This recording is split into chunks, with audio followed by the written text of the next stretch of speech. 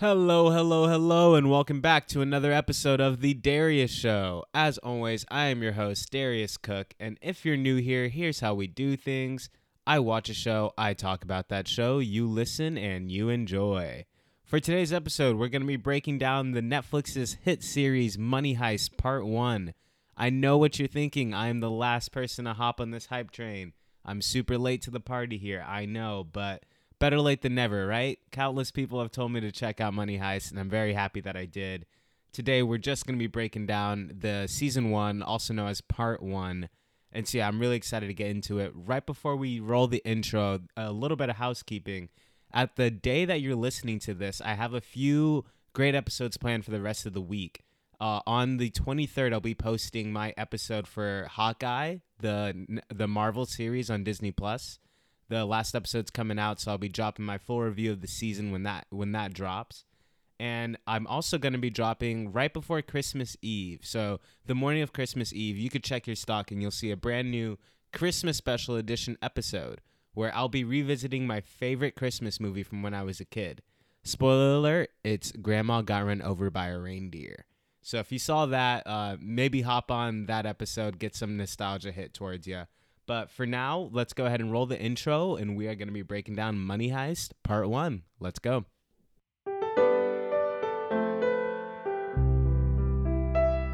It's the Darius Show, y'all already know. Drop your booty to the floor, come give me some more. It's the Darius Show. It's the Darius Show.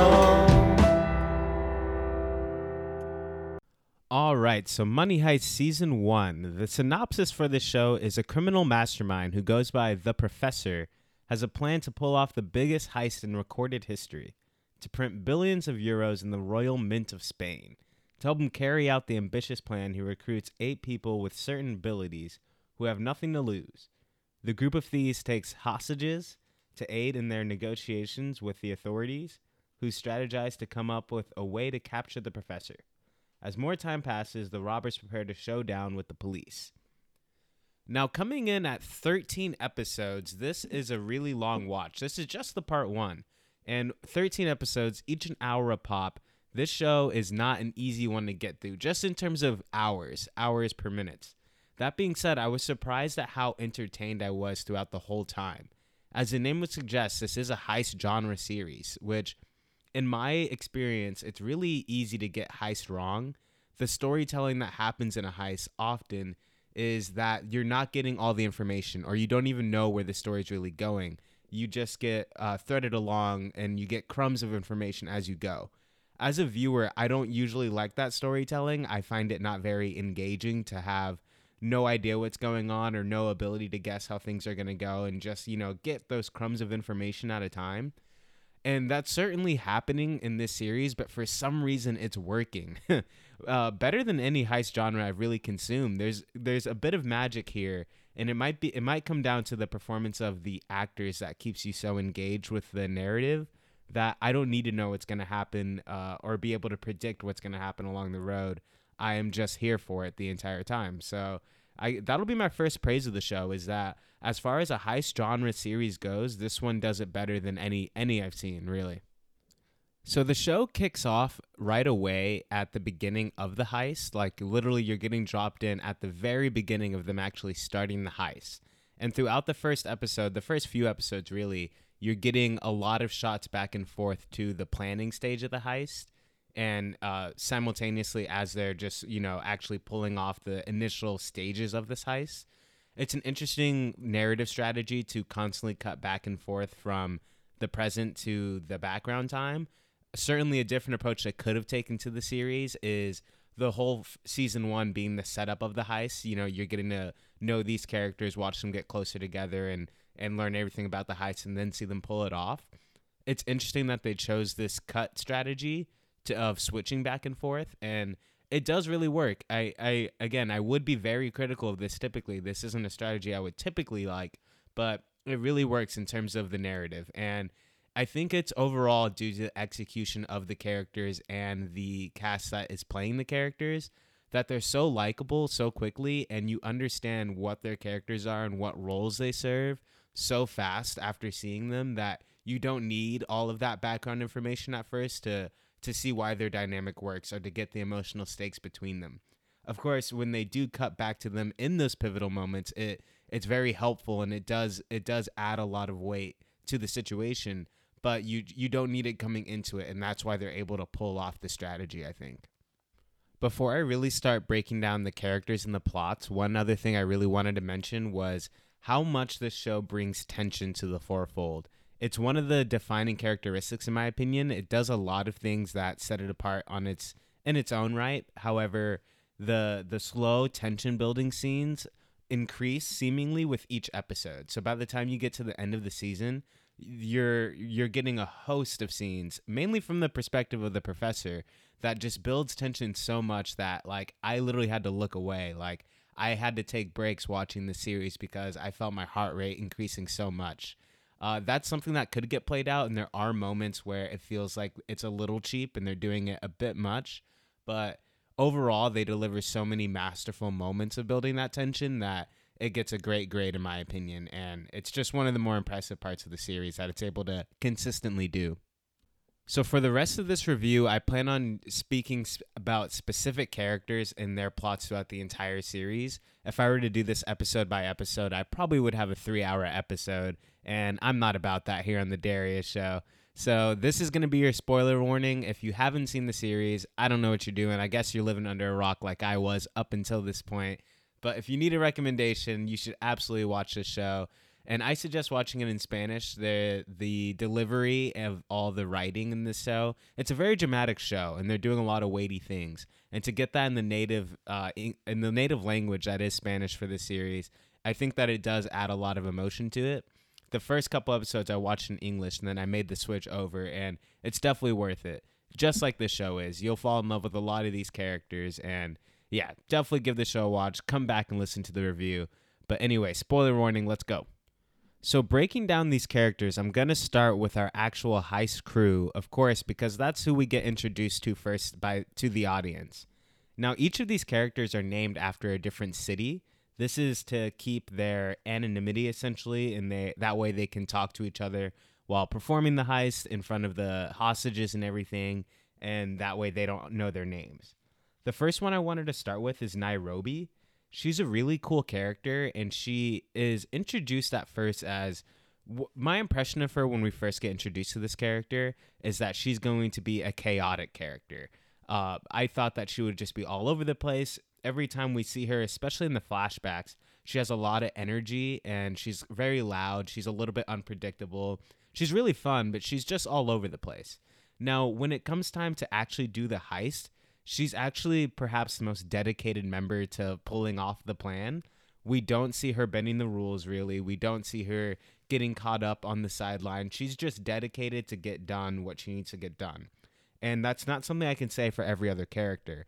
Each character has moments of where they're falling apart, or they're overstressed, or they're making ridiculous calls, or just getting emotionally involved. But we don't see that for Nairobi. We see her being a great motivator to the hostages when they're actually convincing the hostages to do work for them.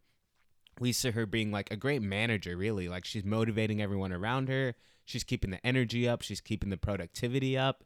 And when we see other members of the heist start to fall apart and be a bit of loose cannons, she's the one who has a sharp focus. And she's kind of, she's not fixing the situation necessarily, but she clearly can see what needs to happen, and she keeps her head on her shoulders. She also ends up emerging as kind of the heart of the series, or let's say the guiding moral compass.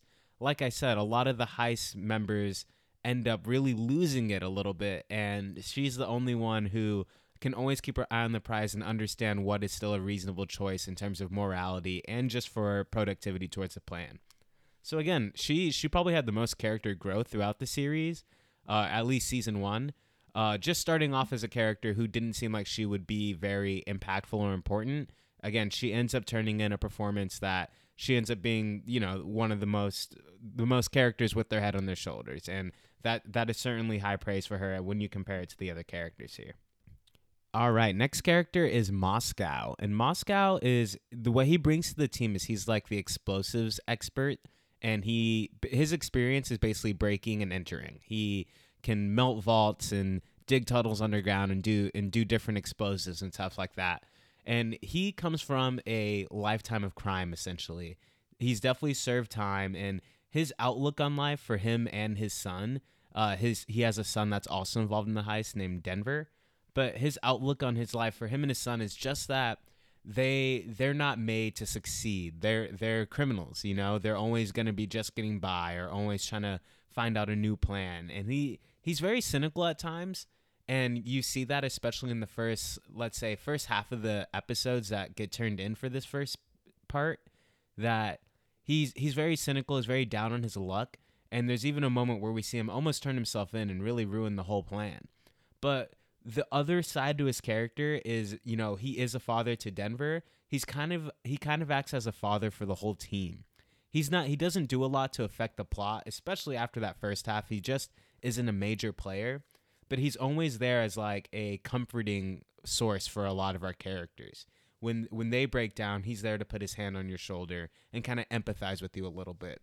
He isn't affecting the plot in many ways. I hope that they increase his character more in the next season, because I think he really ends up falling to the background. But his presence as a father figure to everyone in the group does certainly cement itself, and you'll see that presence throughout it. Next character is Denver. Denver. This is certainly one of the more interesting characters. Much like Nairobi, the character that we get by the end of the season is such a different character than I expected coming into it. When we get introduced to him, he's basically a hothead. He's got a lot of energy. He's very excited to do crime, essentially. You know, as soon as I saw him, I thought this guy is going to be the reason that the plan does not go according to plan, or this guy's definitely going to shoot somebody. He's just loud. He's got a big smile on his face, and he's got a lot of energy and a lot of zest.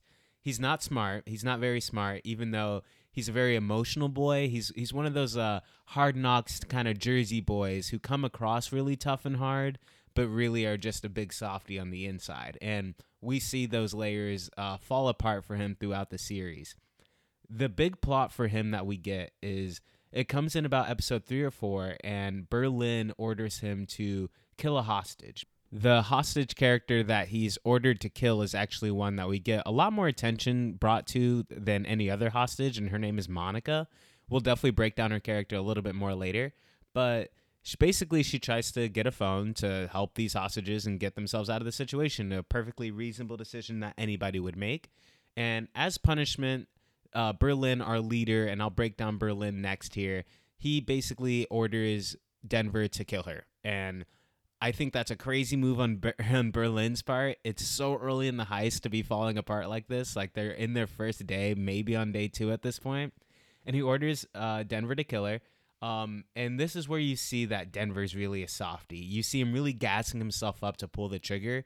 He on paper, he's not uncomfortable making this decision. He feels like he's hard enough to kind of pull this trigger, but when he goes to do it, he just cannot do it. There's just too much humanity there, and the actor for Denver really knocks it out of the park here. I think that this is one of his strongest scenes, and he gets a lot of emotional, weighty scenes throughout the season.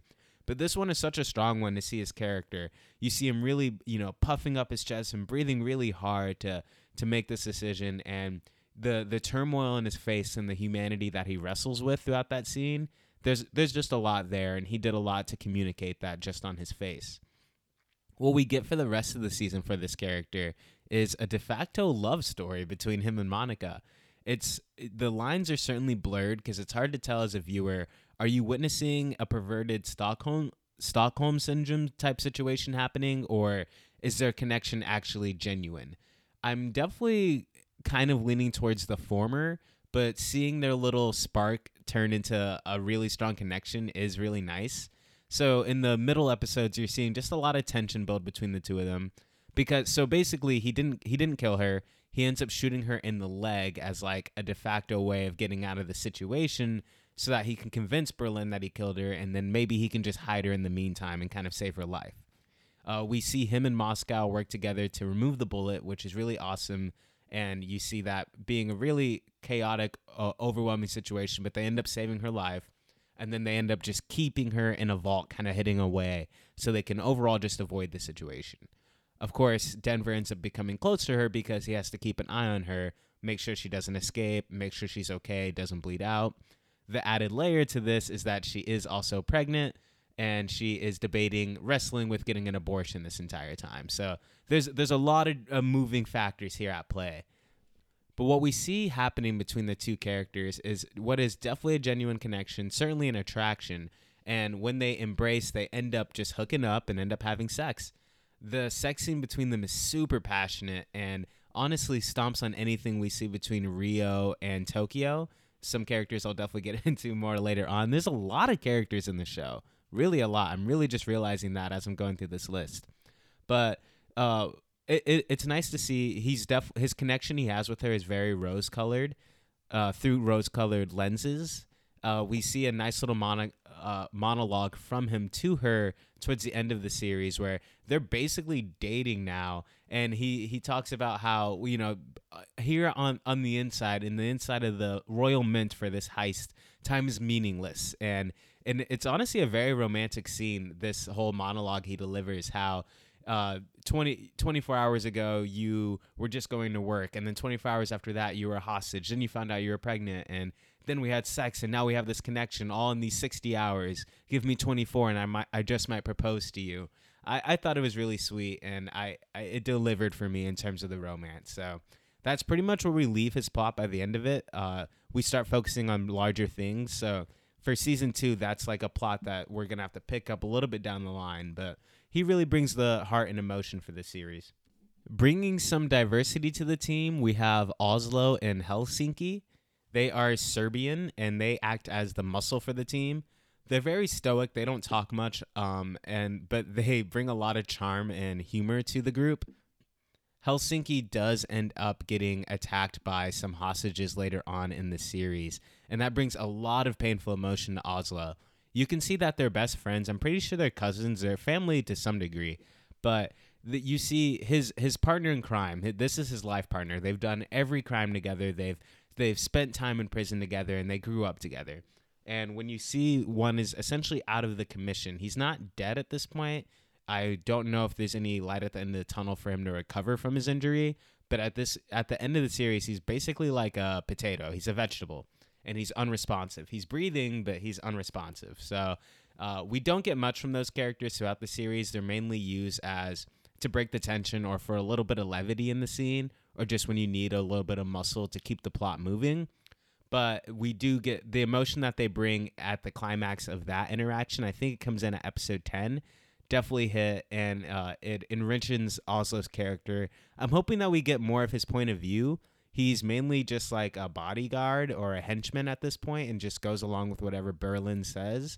But I hope that we get some more autonomy from that character and just elevate him a little bit. And if Helsinki comes back, I hope he gets the same treatment. At this point, they're really just the same character, though, so getting rid of Helsinki doesn't do anything except for elevate Oslo's character a little bit, so maybe he can become more of a main player at this point. So Berlin is a character that I just couldn't help but mention a couple times just talking about the other characters because of how impactful he is to the overall story and how much of an important piece he is. So Berlin is the leader of the heist. He's in charge. Now, he's not really in charge because the professor is the one who makes the plan. He still reports to the professor, but the professor isn't present at the heist. He's the guy in the chair that's taking care of things behind the scenes, but he's not present at the physical heist. So you need somebody who's in charge for, when things go awry, there has to be somebody who makes a call. And Berlin is the one who's selected for that. It's a bit of a weird choice for me because Berlin is so obviously a sociopath. He is very charming and he's very manipulative, so he is an effective choice, especially early on. You see that he is very effective at kind of controlling the room with these hostages and remaining calm and always kind of controlling the narrative, let's say. And the actor for him does a great job. He's very chilling, and he walks in this anti-hero light. He's not necessarily a villain, but he can definitely make a lot of villainous choices when he's under pressure. And he just doesn't always make that right call. But you get more development for his character. You find out that he's on borrowed time. He has a unique disease where he essentially only has 6 months to live. or even less perhaps, and he's just living day to day on this medication that he takes. So that's an interesting layer to him to show that his stakes are a little bit different than everyone. I'm not sure. Maybe it's a detail I missed. I might have to go check in on this by the end of the episode here. But I don't know what his motivation is. I know that he is motivated by money, and he even mentions that a few times that he needs this money too. But if he only has X amount of time to live, I'm not quite sure what the point is for him. Perhaps he just wants to do something thrilling, and this is, going to be life affirming for him. I'm not quite sure. He definitely is coming into it with a different set of circumstances than everybody else, however. Once his identity is revealed to the police who are negotiating the situation, trying to get a handle of things, we see that we start to explore the fact that he is kind of a sociopath and he's cut off from these emotions. He ends up essentially adopting one of the hostages as his personal plaything. I don't think that they actually end up hooking up in season 1, but there's a lot of weird tension built around them. And I have to take a quick detour to this character. The actor for the female that he plays off of is doing such an amazing job, and she barely has any speaking lines. It's just what she communicates in her face. And what I mean by that is that she's perfectly neutral. Like, I cannot tell where she's leaning. Is she falling in love with him? Is she planning to slit his throat when she gets a chance? Is it Stockholm Syndrome? I really cannot tell. Just looking at her face, she's just wide-eyed, and there's a lot of different emotions that are being conveyed there, but overall it just finds itself dead neutral because all these different emotions fight with each other. You don't know where it lands. And so I just think she's doing a really good job. I have no idea where her headspace is, and they're just doing a great job of dangling her in front of me there. As far as Berlin's story, where we leave off, he's slowly but surely kind of unwinding a little bit and going a little mad with power.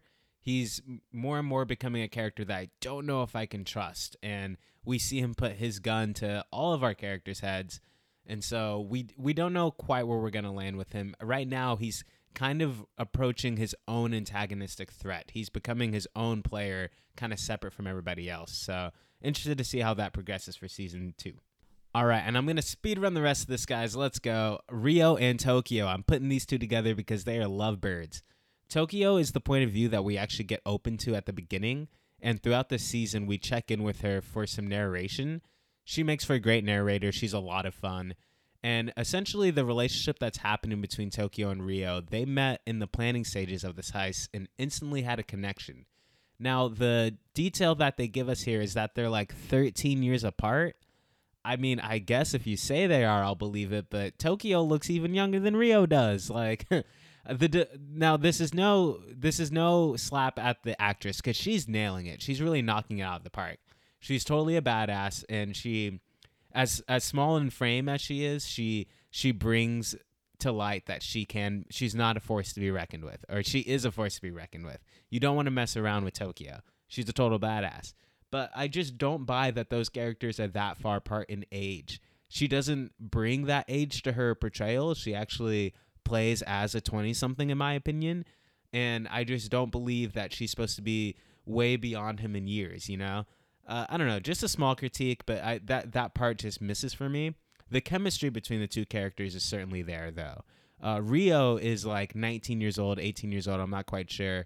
And he's basically a master hacker. That's what he brings to the team, is he's able to, break into these data systems and use technology to their advantage. And he's a cool character. He's really the innocent one of the group. He just kind of finds himself caught up in the situation.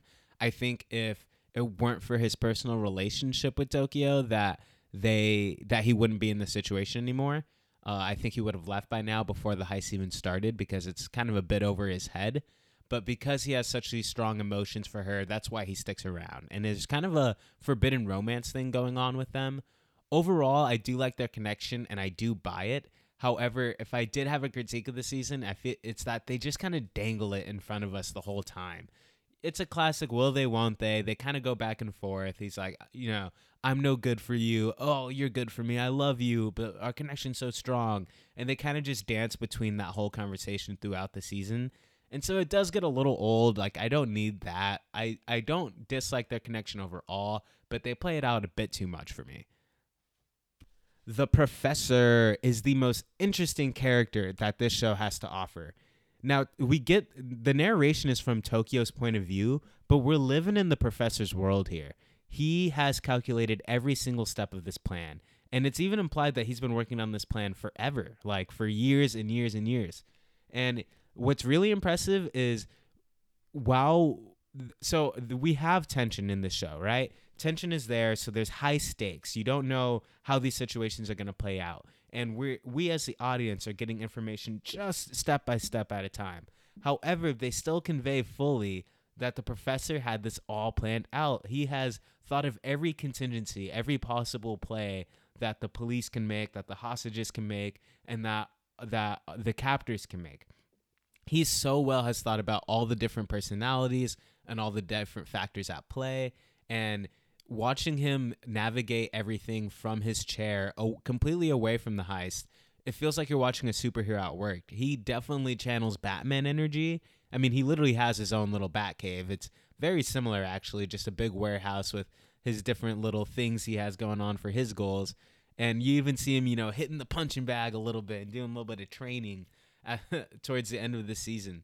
He's just a super cool character, and even just having him behind the desk and calling the shots, watching the camera do his thing that way, that works a lot. But then when you get him out of the chair, where he really starts to interact with the inspector, we're going over the inspector next, don't worry, is really where you get to see his character shine. This man is a straight up spy out of Mission Impossible, 007, Batman. He deserves to be up there with all those characters. There's a few. If I were to critique his character a little bit, it'd be that he's played up a little too much sometimes, and it's a little dorky. But overall, I'm here for it. His delivery is good, and they give that actor a shit ton to work with. So he's the coolest character, and he makes the strongest impact on the series for sure. Of course, you can't talk about the professor without talking about the inspector. The inspector, her name is Raquel, but she is the lead investigator, negotiator on the situation for this hostage scenario. So she exists completely on the flip side of the professor as it pertains to this entire story. Watching them negotiate back and forth is like watching a dance. There's even a lot of music that they put under those scenes to underline that point that they're dancing. And what you're seeing here is two masters. When I see the two of these characters play off each other, even just in the conversations and in the planning that happens right before and after the conversation, you see the inspector talk to her entire room of police officers that are helping her in this negotiation, and then you see it cuts over to the professor as he is unpacking what she just communicated to him. And it kind of feels, if you've watched Death Note before, this is a classic struggle between geniuses, just like Light Yagami and L in that respective series. And watching them do it is just a lot of fun. It is a dance, and then so that relationship is strong. The professor to the inspector, but then what we get on the side is the professor slowly inserts himself into the inspector's life in his real form. So this is Sergio, but he presents himself as Salma, that's his name, and he very tactfully just places himself around Raquel, the inspector. Her name is Raquel, like I said, around her in her normal life to try to get close to her, and this works masterfully. So not only do they have that intense chemistry over the phone as the inspector and the professor, but Salma and Raquel's relationship is quite beautiful to watch. And I know that something they don't explore from the professor's point of view is what is his actual emotions towards her. We definitely can see a connection between them as they're interacting, but is this the professor just being cold and calculated and controlling everything to the best visibility? Or is he also getting caught up in some emotions here? I think the latter is definitely happening, and that's definitely the more interesting route to take. But by the end of the season, they're literally like having sex, and he's coming over to her house, she's coming over to his house. So you're seeing this really deepen, and I'm narratively speaking, I mean, she has to find out at some point, and whenever that does happen, I think that a lot is going to come down. Like a storm is really going to hit once that information is actually revealed to Raquel. Overall, the interaction between the two of them brings the most dramatic notes throughout the series and delivers the most tense scenes as well. As the plot increases, you're seeing constant times where she gets a lead and she almost gets ahead of them, but then the professor goes out of his way because he predicted this and he just gets by, and he's always just one step ahead of her. And you're seeing him execute problem solving in real time. Like he hears a little information from her, sees where she's going to take that, and then he gets right ahead of it. Most notably, the car lot scene was really great way to display how desperately this man will go to accomplish all of his goals, as he's just sitting there rubbing shit and dirt all over into his face, so that way he can be just a homeless person walking by. He's just really impressive, and again, he's like Batman. So the third point of view I have to switch over to, so far we've seen our heist crew, including the professor and all the different city people that are helping out this mission. And then we have the inspector, Raquel, and her group of different police workers that are helping her along. But then the third point of view is actually from the hostages. And it's really awesome that the show has so many different points of view going on. I mean, not only within the heist, there's 3 points of views just from the heist crew, the police, and then the hostages, right? But not only that, I mean, within the heist crew, each person has their own motivating factors happening and their own reasons for acting the way they do, their own motivations and their own goals. And they each have autonomy in this place. That's the same thing happening with the hostages as well. And I'm going to highlight just a few here that are really the major players. Monica, I already mentioned, when we get introduced to her, she works at the bank and she's actually pregnant. The person who impregnated her is also a hostage who also works at the bank, and he gets a lot of light, almost more than anybody else, honestly, especially in the first half. But he is the immediate contrarian of all the hostages. He's the first to speak up against the captors, and he's kind of always thinking of a side plan. He actually is responsible for the group of hostages that do escape and end up fatally hurting Helsinki. So he's certainly, you don't want to sleep on him. I'm sure that he's going to make a big move down the line, and we see him attempting a lot of big moves, but he's just as tactful as anybody else is in this series, because what he's really good at is getting other people to do his dirty work for him. He finds these different hostages and desperately tells them that they need to do this. You got to do this. Everyone's fate is in your hands. But each thing that he is manipulating them to do is certainly something he could do himself. He's a bit of a scumbag in the sense that he's caught between two relationships. He has his wife that he has multiple children with, and then he has his assistant that he just found out is pregnant, that he also has he also has feelings for. So an interesting little dynamic there.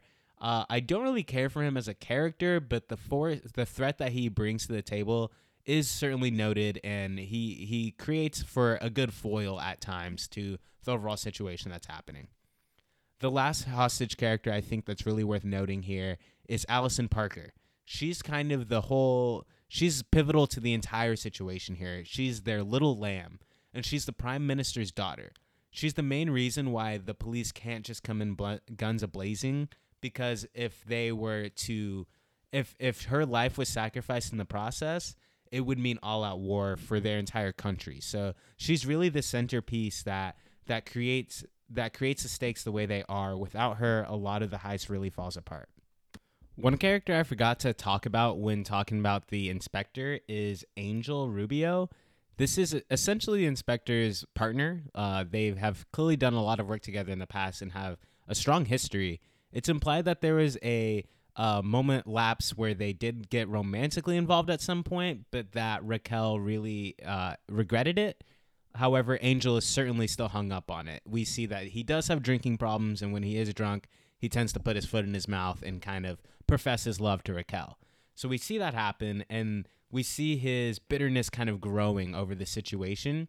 And this all comes to a head on one night where he's drinking and driving a lot. But in that frenzy, he actually figures it out. He figures out what nobody else can. And I do have to give him credit because he is a really good detective. We see him make a lot of good calls when he's still on the board. And he's actually able to figure out that Salma is the professor before anybody else is. Super impressive. But then we get this dramatic scene, super dramatic, a bit too dramatic for my taste, honestly, where he's driving, you see him getting progressively more drunk, and you know where this is going. And he's just leaving all these gut-wrenching voicemails on the inspector's phone. And when she actually when she gets a chance to hear those messages back to her, and realized that these were the messages he was laying out right before he crashed and gotten put into a coma, the emotion that goes all over her is just terrible. He's calling her a bitch. He's saying, this is your fault. You're going to ruin my life. Seeing all that weigh down on her, especially in the wake of her divorce, where there was an abusive husband, and the pressure of the situation, the inspector's going through a lot. She's under more pressure than potentially anyone here. I guess her life isn't at stake as much as everybody else is at the moment, but she, in terms of just trauma, she's going through it right now for sure. Of course, there's many steps along the heist that go up and down. There's a lot of different chapters to it, but if I were to break down all the cool twists, again, I'd be here all day. So I'm just going to jump towards the very end here and pick up with the plot where the professor realizes that there's some information out there. Because Angel was actually able to leave a voicemail on Raquel's phone, it's intercepted by her forgetful mother, who takes notes and knows that she needs to update Raquel. This information ends up getting passed to Salma, which incites him to do something he never thought he would have to do, which is actually go kill Raquel's mother. At this point, he knows that she has the information that about him. He knows that the mother doesn't know that him is him, so she knows that somebody is that the information for who the professor is out there. She hasn't connected that person is Salma specifically. So basically, for the first time ever, something unpredicted has happened for him, and he finds himself at his wit's end, and he feels like the only thing to do is to kill the mother, so that way that information can't get out. Of course, the heartbreaking matter of this is, at this point, he has just slept with the inspector. So he's talking about killing the mother of the person he's been dating and has now slept with, and for the inspector, you know that that's a big emotional commitment for her. And not only that, but her best friend and partner just got crashed into a coma, and she's in the middle of this high-stakes situation. So if he was to actually pull through with this, it would be damning to the lead investigator's potential to take him down. Like, it would definitely be the strongest move possible. However, it would sacrifice the integrity of the professor. And you see him really wrestle with that. The scene where he enters the mother's home, or Raquel's home where the mother's residing, at first it's played a little bit lighthearted. You know, he goes, hello, it's just me. It's a little funny the way that he just shows up there. But when she invites him into the house, and the second he fully enters and that door shuts behind him, you see his eyes start darting around to the top corners of the room. And as soon as they do that, this high-intensity music starts playing, and it becomes the backdrop for the entire scene that follows that's super tense and heavy.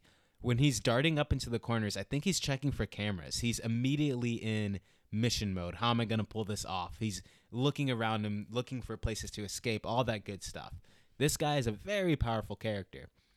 His plan was essentially to poison her, which really would have worked. He successfully ends up putting the poison in her drink. However, his sense of morality comes in at the very last second, and he slaps the drink out of her hand. Because she has like dementia, she doesn't even really pick up on this. She thinks that she must have just dropped it. It's a little silly, but it does work. And in that moment, he realizes that she has this dementia, and he finds the note that she had left for herself to remember and disposes of it himself. Masterful move, very well done. I think that this kind of saves his own ass and saves him from becoming a character that we can't quite root for anymore as the good guy. Soon thereafter, the inspector ends up linking up at the house as well. He plays it off as he was just waiting here to surprise her, and they go for a drive. Now, what ends up happening is she ends up having to have Salma take her to the scene of this crime. And the scene of this crime is the place where the professor has been training up for this heist all along. That's where the whole group just spent 5 months. And this is basically where the season crescendos towards an end, is pulling up to this place and realizing that all this evidence is there. And that's pretty much it. That's where we leave off. We don't know what's going to happen next. We know that he's been out of his chair for a long time now, and in his absence, the hostages have not taken over, but they were managed to have an escape. And he's absent again, and he just finds himself deep in this situation. So that's where the season leaves off. I think it's a bit of a weird spot to leave off. It doesn't have any closure. I thought that there'd be more of a specific incident, or, they won or they lost at the end of season 1. But it seems like going into season 2, we're going to be still continuing along the same heist. if I were to have any critique along this point, it's going to be the pacing. And it's not that in the world of it, I don't notice how slow time is moving in the world of it while I'm watching, but the show constantly is reminding you where we are along the heist with a quick free shot and what hour we are into the heist. And by the end of the season, I think we're only on hour 60, so we're like pushing 3 days here. And it's not that I hate that. It's not that that's not a reasonable time frame for us to be at this point. It's that after 13 episodes, each an hour long, it does kind of hurt to know that going into season 2, we're still only on our 3rd day of this heist, which we don't even know how long that this can go on for. So that does bother me a little bit, but honestly, if they didn't remind me of the hour so often, it wouldn't take me out of it as much. I wouldn't even notice the weird pacing. So just a small critique on that end. But yeah, that's just about going to bring our conversation to a close here. I know that there was a lot that I didn't cover. Again, there's just so much that happens in this series that it would be impossible to break it all down. But some characters I want to bring to the light is that make a really strong impression is definitely Tokyo, definitely Berlin. They're certainly the biggest players at play as far as the heist crew goes that's on the inside. Obviously, the professor steals the scene and the dynamic. He steals the entire show, not just any scene. The professor is like the coolest character here. And the dynamic between him and the inspector is really awesome and is certainly a big reason why the show is as cool as it is. And I have to speak to just the overall tone of the show. It takes itself seriously. It does also have a bit of humor in it.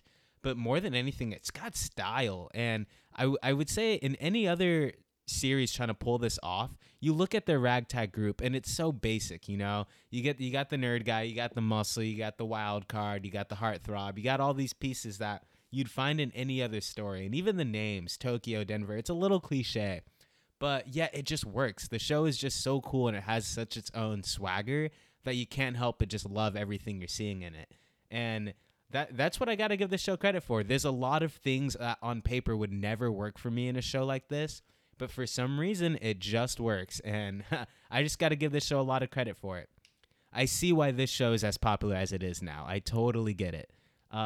It's hard to see where the show's going to go. I know that we have 5 seasons total, so I'm only 1/5 of the way through this story, and so much has happened already in season 1 that it's hard to see where we're going to go. Is this heist going to be 5 seasons long? I certainly hope not. I hope that there's going to be, I hope that this heist actually ends and I just don't know. I have no idea where this show is going to go, and yet I'm so here for it.